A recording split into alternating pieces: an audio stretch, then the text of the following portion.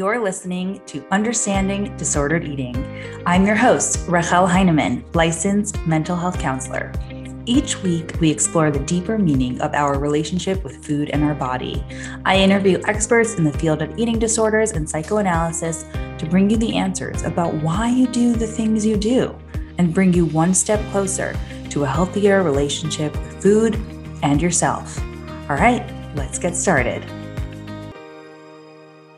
You're listening to Understanding Disordered Eating, episode 15. Today's guest is Gila Glassberg, host of Get Into It with Gila, a podcast about intuitive eating and personal growth. Gila is a master's level registered dietitian and certified intuitive eating counselor. Gila and I have so many conversations about basically everything, and we thought we'd share one about the upcoming holidays. Gila, we're talking about this way in advance, but when the episode drops, it's going to be a little bit before Thanksgiving and Hanukkah. And when we think Thanksgiving and Hanukkah, we think food and family. Right. And a lot of food and a lot of family, which could be refreshing to some, but very stressful to most people. Right. So I thought it'd be a good idea to talk about navigating the holidays. How do you do it? And all of the things. Yeah. So it's such a heavy topic. It's also it's very weighing heavy on me right now, even though the holidays just passed, because we just had literally a month of Jewish holidays. And it was really challenging for me, at least. And every single client I spoke to, person I spoke to was like, when is this going to be over? Even though I think everybody feels a little guilty saying that, because holidays are supposed to be so holy and happy, but I guess I'm just a realist, not that I'm a pessimist. I borderline pessimist and realist, but holidays are really challenging for most people. So yeah. So I hear a lot of what you're saying in terms of let's say family. If you're not used to getting together with family, I mean, I love my family, but it can be challenging. Let's just talk about the practicality of family. Are you going to family? Are they coming to you? Are you cooking for family? Are you hosting family? Is there a dynamic with your family? I'm sure for everyone, most of those things are, something yes, something no, right? So that's one whole aspect of the holidays that comes to mind for me. And then if you're struggling with anything to do with food, whether you have an eating disorder, disordered eating, you're working on the intuitive eating principles, and somebody in your family is very into dieting or talks about their weight all the time or talks about your weight all the time, that is super challenging. So those things coupled together with all the food, the special food, the food that you're not used to having, and then Hanukkah, the holiday that's coming up around Thanksgiving, the whole point of that holiday is that there was a miracle with oil. So we just fry everything, literally everything. Right. Do you want to fry pickles? Do you want to fry Oreos? You're having chicken, fry it, Exactly. Fried. So when people are recovering from an eating disorder, disordered eating, most people struggle with fried food, and even if let's say you're not struggling with it because it's a trigger food, some people can't tolerate fried food. It's something that is very hard to tolerate. So you mean their digestive system? Yeah, their digestive system. It's actually really interesting because your stomach can't really tolerate that amount of oil. So it will try to pass through your digestive system quickly. That's why some people might have diarrhea from oil, because it's really hard to digest that amount of oil. So that's why so many people don't tolerate fried food, especially if on an empty stomach, you don't have anything else to mix with it. So I just am always looking to normalize that and shed some light on it and make people feel comfortable that that's normal. I think for me, that's always something that I troubleshoot with my own therapist, before a holiday's coming up. She's okay, a holiday's coming up. What do we do? What do we do? Let's game plan. And I'm always a fan of a self-care plan, whatever you want to call it. We know that there are typical stressors in our lives. The patterns repeat for most people, and that's normal. And you can't anticipate everything, because I think that also adds to people's anxiety. Wow, I have to anticipate everything. No, you don't. Some things happen every year. Some things don't. This past holiday, I just kept saying to my husband, I forgot that the trip is so long and it makes me crazy. I forgot. Because if you don't do something for a while, you also forget, So you can't anticipate everything, but whatever you can anticipate, I highly recommend troubleshooting, coming up with an idea. Don't make yourself crazy, but whatever has worked for you in the past, or try to ask people who you're comfortable with Like, I think that that's a really important thing to do. In terms of things, let's talk about the food for a second. Yeah. So I always say that, like, let's just say, like, and again, on a practical level, like if you're going somewhere where you don't like the food or where you're feeling a little nervous, like there's not going to be enough food and you can anticipate that, try to think about that in a way that would work for everybody. Like for some people, I'll say, make sure that you bring your own food, if that wouldn't insult your guest, your host. Do you want to offer to bring foods that you really enjoy, Like if you offer as a guest to bring a dish or something, you can say, I'll bring X, Y, Z, and you know that you like to eat it, which will ensure that you have something to eat. Right. And that helps you. And that could also be just like a really good thing to do in terms of your kids. Like if you know that like your kids are picky or you know that they like something a certain way and you're scared that they're not going to eat. And then like, who wants to deal with cranky kids who are starving? Exactly. That's just like another whole level of stress on holidays. Like kids don't eat, they don't sleep, they're off schedule. That's like another whole layer of the fun of holidays, right? But yeah, you definitely have to eat, right? Like you have to eat. Rule number one is that you have to eat in order to live. So if you're going away and you know that you don't like the way that person cooks, doesn't cook enough food, whatever, kosher, there's something, you have a higher kosher standard. Just make sure that you are taking care of yourself first and foremost, because you will not have a good time if you don't have food. Yeah. I will add though, that for some people who are listening, that it's kind of scary to eat someone else's food because it's not, you don't know exactly what's in it, or, maybe there's a piece of fear attached to eating that. That's not exactly what we're talking about. Of course we want you to be comfortable, but I think just challenge yourself to think about, why am I not eating this food? Is it because of some sort of like diet voice in my head, or is it because of some food sensitivity, etc.? Right. That's a good point. But I will also say, obviously I would counsel every client differently on this specific area. Sure. But let's say there's a person who specifically struggles with eating from other people's houses because of diet culture reasons. Like they don't know how much oil's in it. They don't know how much sugar's in it, whatever.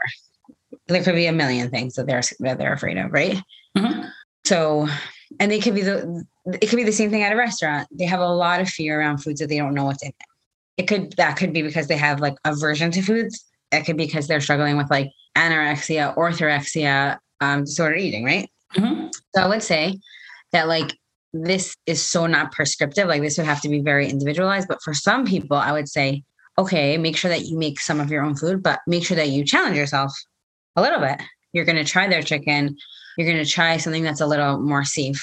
Like you don't have to try their fried Oreos on Hanukkah. Like that might not be the time to try fried Oreos. But, and then for some people, I would say you're going to be challenged enough on this trip just because like your family member is so triggering, XYZ, whatever, or like the commute is too hard for you. I'm just trying to think of like whatever possible things that are hard. Yeah, that's a very good point, because I was coming at it from the perspective of don't kind of fall into the quote safe foods, but this is an important piece, because if family is triggering or you're feeling triggered enough, then we bottom line need you to just eat. Right. Exactly. So, if there's like nothing that you're going to feel comfortable to eat and you're just feeling like it's so hard, then I would say you're right.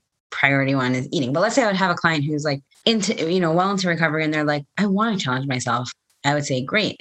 What is something that they would likely make and have, and that you would feel safe to eat? And that would be like something that would be a great place. Let's say just like they love going to family. That could happen. And I don't know any of those people. I know people like that. I love my family. Just kidding. No, but everyone has things with their families. That's it.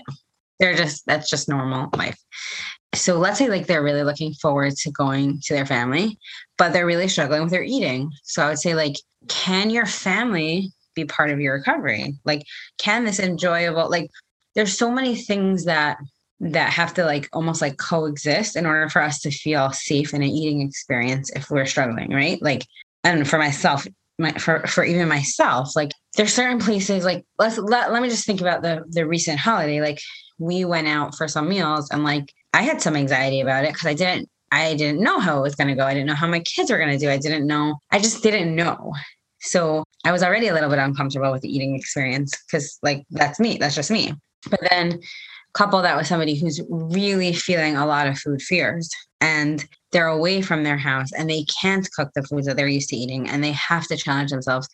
If you have extra support, like your mother, your sister, a neighbor that you're not used to seeing, that could be an opportunity for you to practice eating foods that you're not feeling 100% comfortable with eating. So there's like so many factors. That's so multifaceted. Yeah. So it's, if you're kind of forced to challenge yourself in one area, then at least lean on the other, whatever sort of variable we're talking about. So let's dive into some of the nitty gritties, because I'm assuming that some of these things happen for so many people, and at the very least, we can help plan with them. So, I mean, the number one thing is, especially at the more traditional Thanksgiving dinners and the, big Hanukkah parties, is the quantity of food. There's just a ton of it around.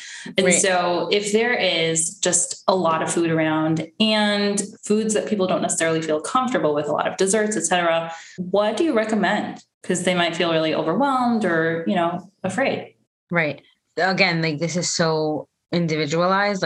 So I'll try to generalize it, but every person and every situation is so different. I will say that off the top of my head, I think Hanukkah might be a little easier in a way because Thanksgiving is just one day. So you might have an experience where you're going to a Thanksgiving dinner and you're like, everything really looks delicious and I really don't have access to all this food. So I really do want to try everything.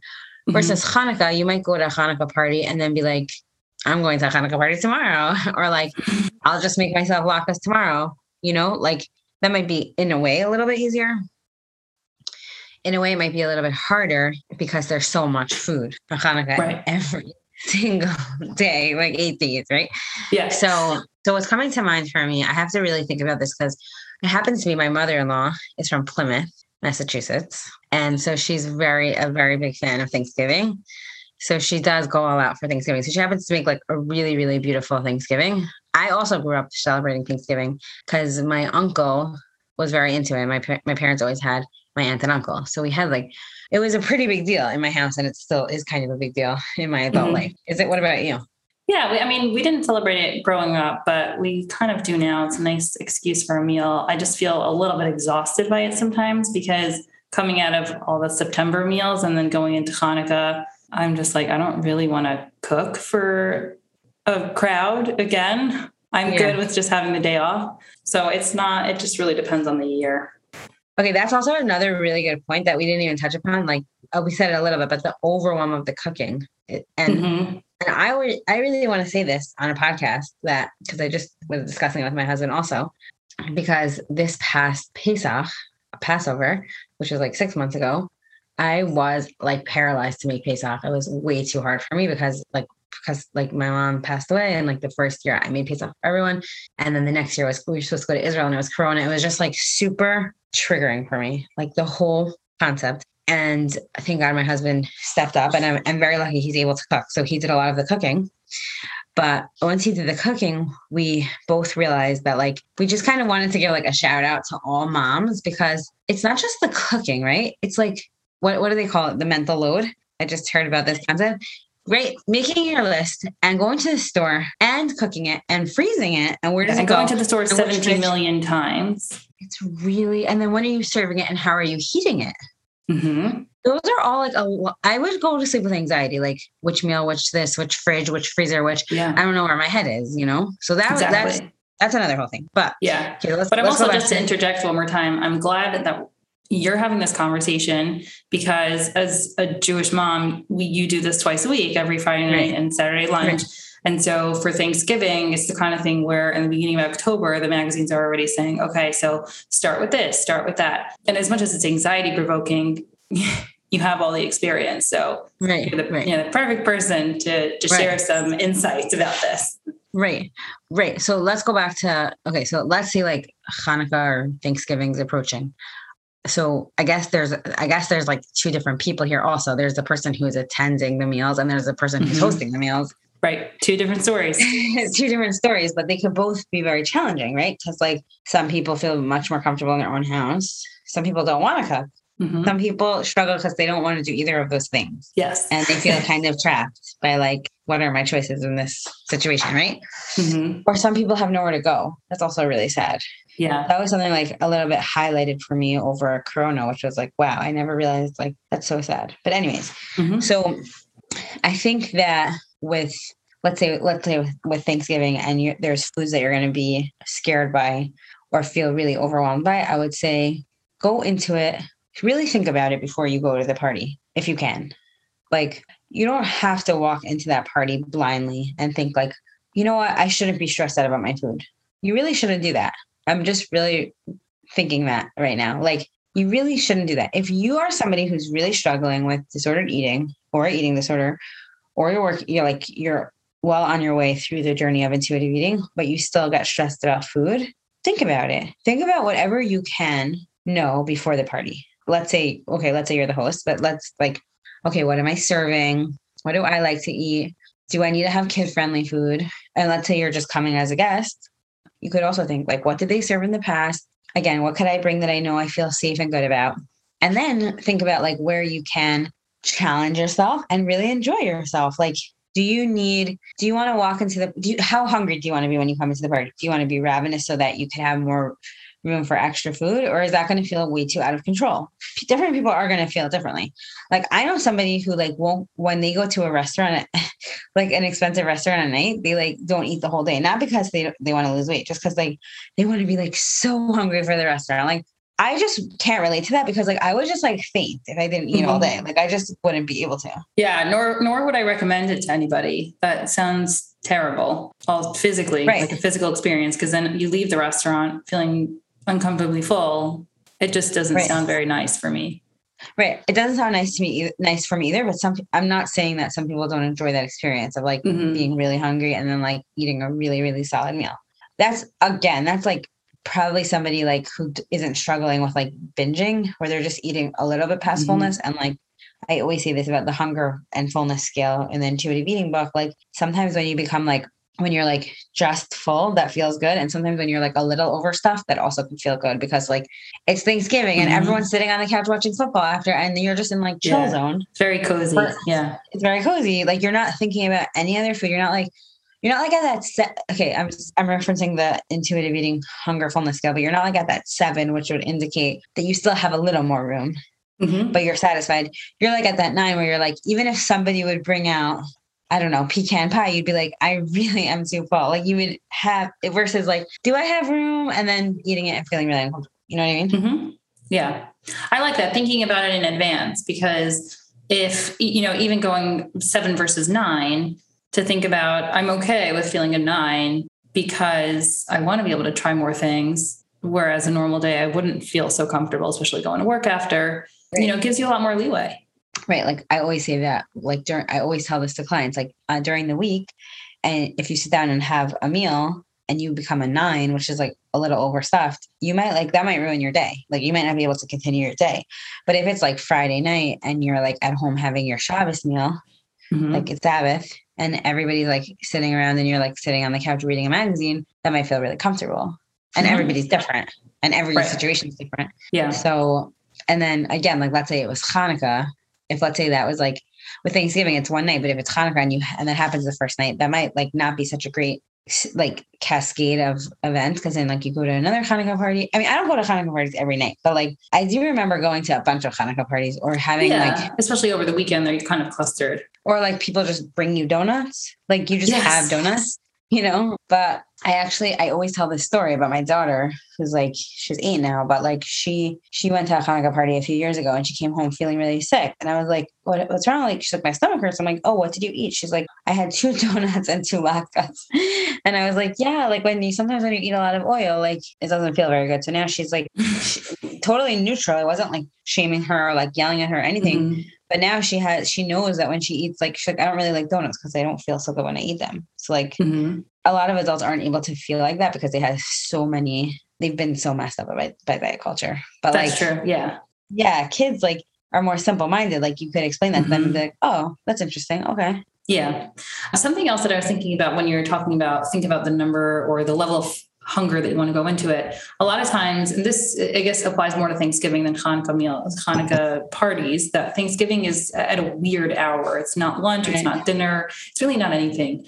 And so it messes up, especially if someone's in recovery for an eating disorder, and it's so important to eat regularly at not exactly a set time, but pretty structured. It's important. What would you say to do on that day? Because things are going to be out of whack. I would say that if you're recovering from an eating disorder and that your meal times, whoever helps you discuss, like come up with those meal times, your therapist, your dietitian, that's like priority. I would say you would have to call the host and ask them, what time are we eating and what are we having? If you don't have to share that you're going through an eating disorder. If you want to, that would probably be helpful. Like depends on the person, but like I would, I would hope that whoever I'm going to for a meal would respect that. And I would plan accordingly. Like I would say that that's a priority to plan accordingly. Like you have to know what you're eating and when you're eating it.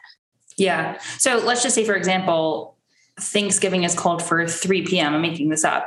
And you would normally eat lunch at 1. So maybe to have like some sort of snack at 1 when you would normally eat lunch to tide you over, because skipping lunch is not an option at all. Right. Exactly. Right. I would say that, like I was saying before, that like I know somebody who skips meals to go to a restaurant. Like I don't know. I don't want to say like, oh, that person shouldn't do that. But like I would say like for most people, I would say like if you know that Thanksgiving's at 3 p.m. and you usually eat lunch at 1 p.m., yes, you should have some sort of mini meal because you will still be hungry like 2 hours later. Or, I mean, I'm like pretty into the hunger fullness scale. So if I would get to a meal at 3 and I wasn't feeling hungry and everybody was eating, depends how comfortable I feel, but I might be like, I'm actually not hungry, but like, could I microwave the food in like an hour? Like I might do that, like make myself a plate and eat it in an hour if I was comfortable. Yeah. And also Thanksgiving dinner goes on 4 hours. So you don't have to eat everything the second you get there. Right. Like, or I would say if it's 3 and you are feeling really hungry and there's like 20 dishes, like I would say maybe like plan on eating something like at 3. And if you're hungry again at like 6, try some different foods, like you probably will feel hungry again at some point. I also will say that like, I talk about this a lot. Like I was talking about this a lot on Instagram, let's say around Purim, which is a 1-day Jewish holiday. I do want people to remember like that when you reflect back on Thanksgiving or Hanukkah, right? There's 365 days in the year. And like our holidays are like a very small fraction, and like food is supposed to enhance that day. So like if that day is so filled with fear and guilt and shame around food, that's like a really negative experience. I mean, anyways, I'm not going to say like holidays are perfect because they're not. Like I will just be the first person to normalize that. Like I for sure used to have this concept in my head, like the holidays are so much fun. And like we all just sit around singing and like holding hands. Like, no, that's not what holidays are like in real life. I'm sorry.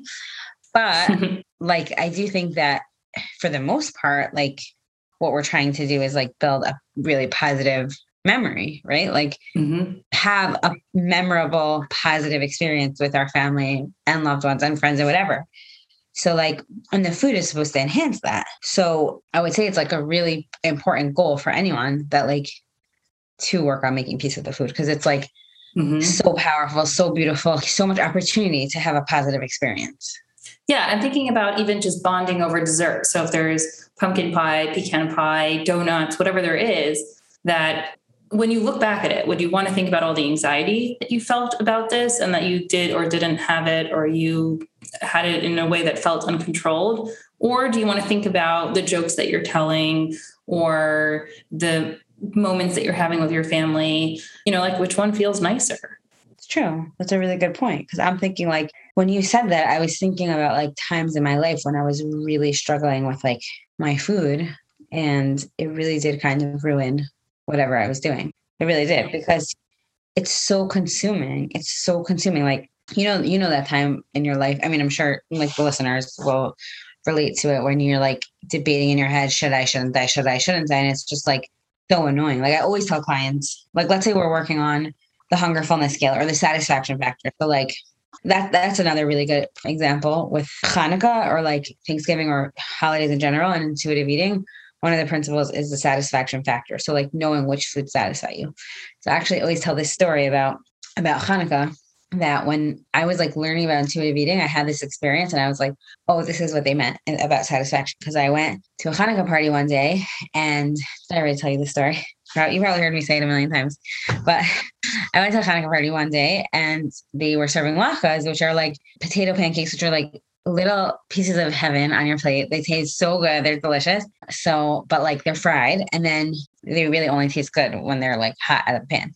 So I remember like I was very new to intuitive eating and I like went to grab a latke and it was like cold and it wasn't salted well. And I was eating it and I'm like, this isn't like doing the trick. And I just like kept eating it. Like, why am I eating this? It doesn't even taste good. And then I went to another party the following, like the next night. And I went straight into the kitchen and somebody was frying latkes. I don't even remember where it was, but I just remember the story. And I took a latke right on my plate and she like salted it. You know, you have to salt the food right after you fry it. I learned that from Chopped and I took a bite. It was so good. I like ate the whole latke and then I was like, wow, I'm done. Like, I don't want anymore because I was satisfied by that piece. Because eating like 20 latkes doesn't feel good. Eating 20 pieces of anything doesn't really feel good. It's not like, that's not really how we eat, you know? But that's another really important part. Like, if you're eating something and it really isn't doing the trick, like you don't like it. Oh, this is what I was going to say. Sorry. Because this is the same, like important. I always tell clients when they're like stuck on that satisfaction, what do I want to eat? Or how hungry am I? How full am I? Wait 5 minutes and then just eat it. Like you can't spend 3 hours deciding, am I going to eat it? Am I not going to eat it? Like that's just disordered. It just ruins your day. You wasted 3 hours thinking about a food. Like just eat it and move on. Practice that. It's a practice because I practice that. Like when I like sometimes because I do this every single day. Sometimes I'm like, am I hungry? Am I full? Is it in my? I'm like, it doesn't matter. Just eat it and move on. You know, like it's not worth it and not worth the brain space. Yeah. So, I mean, we're talking about most situations in which we hope that the people you're around, your family, your friends are supportive. What about for people who are headed into a situation that's, I guess we can say, less than supportive? So there are either people that are triggering various different ways. So we can talk about, let's say, one situation, a lot of diet talk going on.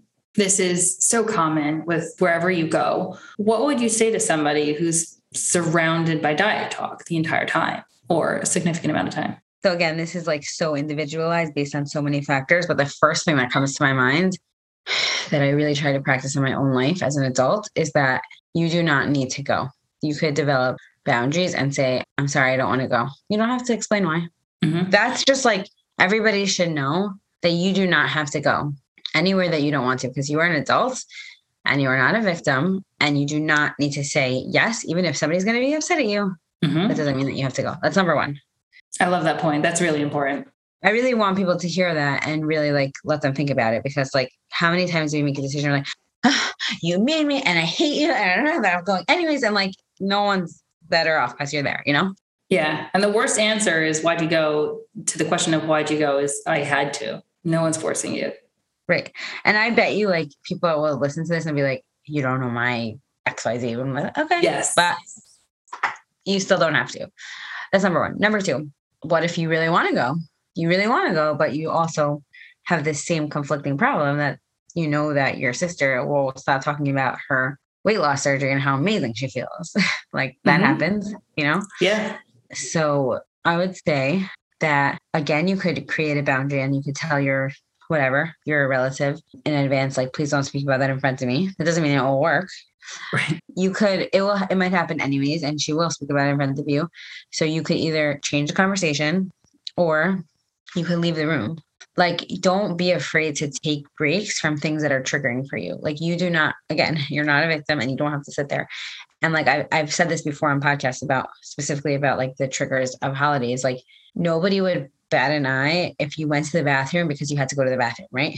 Because like you had a physical need. Sometimes we have emotional needs, which are, I have to leave this environment because I'm so upset and angry and I don't know, I need to think about it. I need to meditate. I need to, if you're able to write, I need to write about it. I need to call a friend. I need to text a friend. I need to read a quote on my phone that always calms me down, right? Like there's a bunch of things. And I think that developing like that toolbox and utilizing it whenever you can is an important life skill for anybody. Absolutely. This is, it obviously takes a lot of work and it's easier said than done, but developing boundaries and being assertive and saying, this is what I need. And there's no questions about it is what's going to save you. It's funny because like when you said like this is easier said than done, it's true. I don't always do exactly what I'm saying to do, but it is definitely my goal that like if somebody I love somebody, I saw this on Instagram once and I always think about it. I don't remember who wrote it. I have to find it, but it said people who get upset about your boundaries are people who are benefiting from your lack of boundaries. Yeah, that's so powerful. Mm-hmm. Yeah. A good friend who loves you and supports you, or a family member that loves and supports you, and you make a boundary, like a good friend will, it might be hard for your friend. They might articulate why that would be bothersome to them and that's their needs, but a good friend should respect other people's boundaries. That's it. Mm-hmm. Yeah. I mean, family drama, it's very complicated, isn't it? It is. It really is. Yeah. What do you do? I mean, this might be you in your position as an RD and especially practicing in the space that you do. But I know that a lot of people who have been vocal about their intuitive eating or disordered eating disorder recovery journey, that people try to challenge, the premise of, let's say, intuitive eating or something.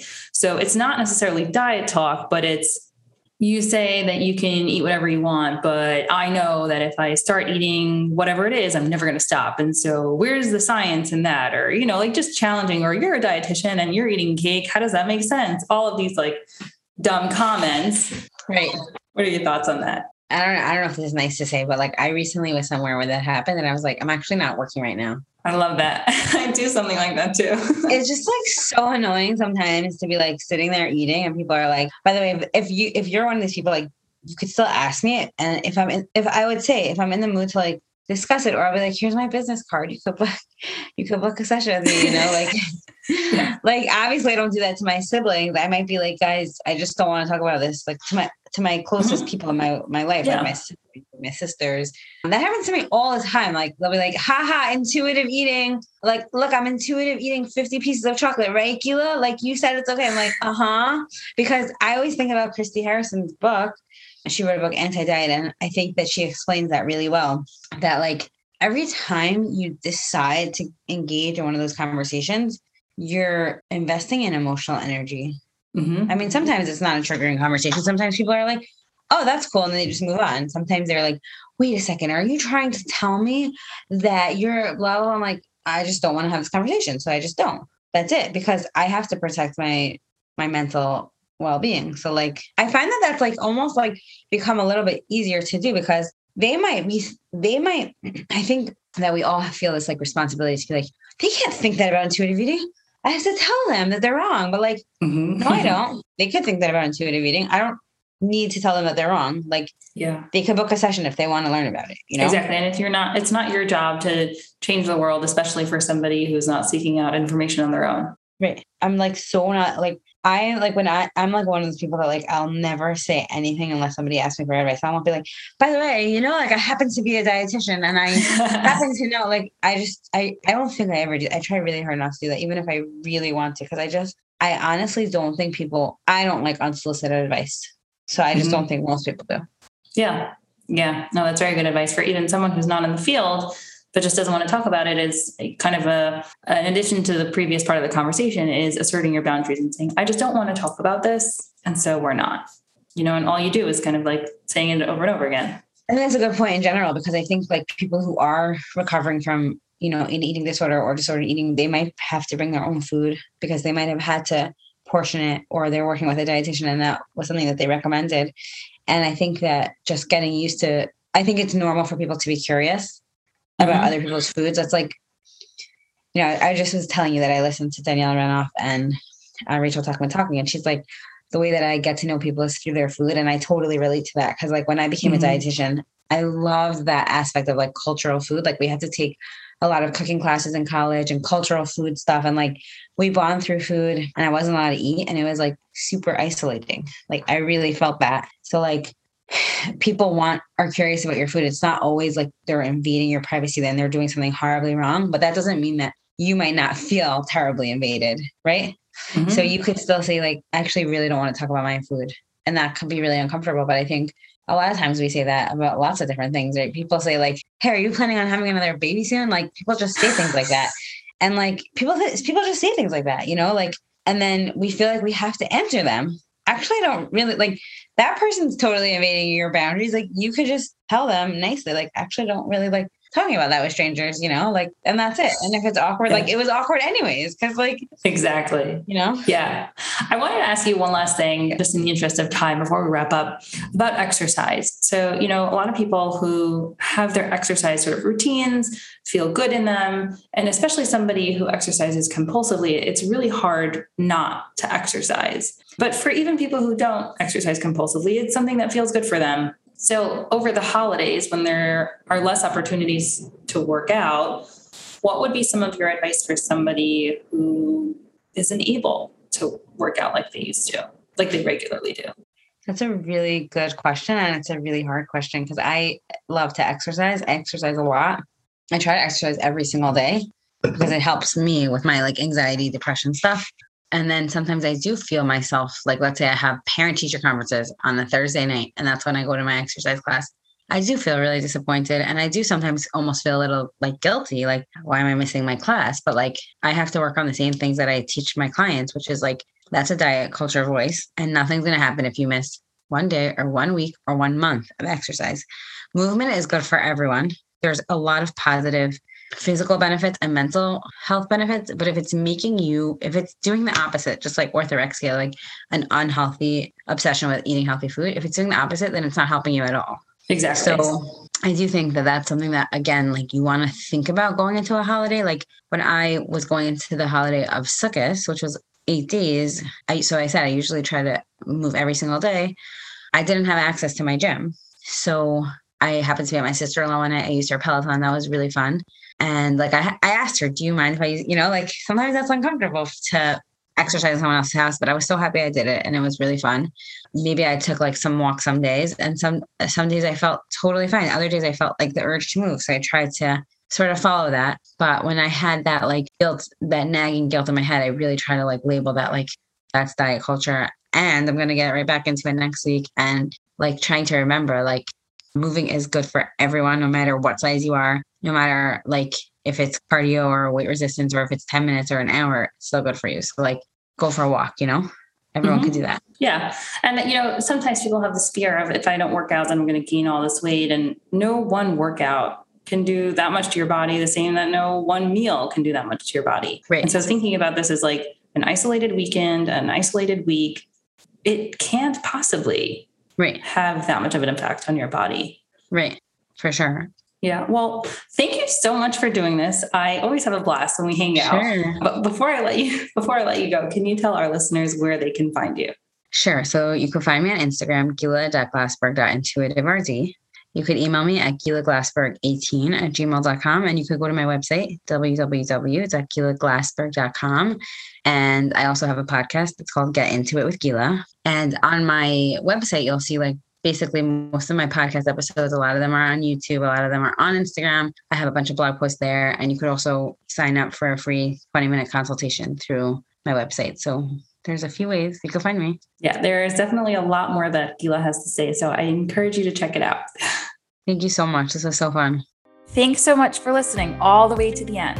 If you enjoyed today's episode and you know someone who may as well, please share it. Not only does it help us reach more people, it really makes my day to know that this show is making a difference. All right, talk next time.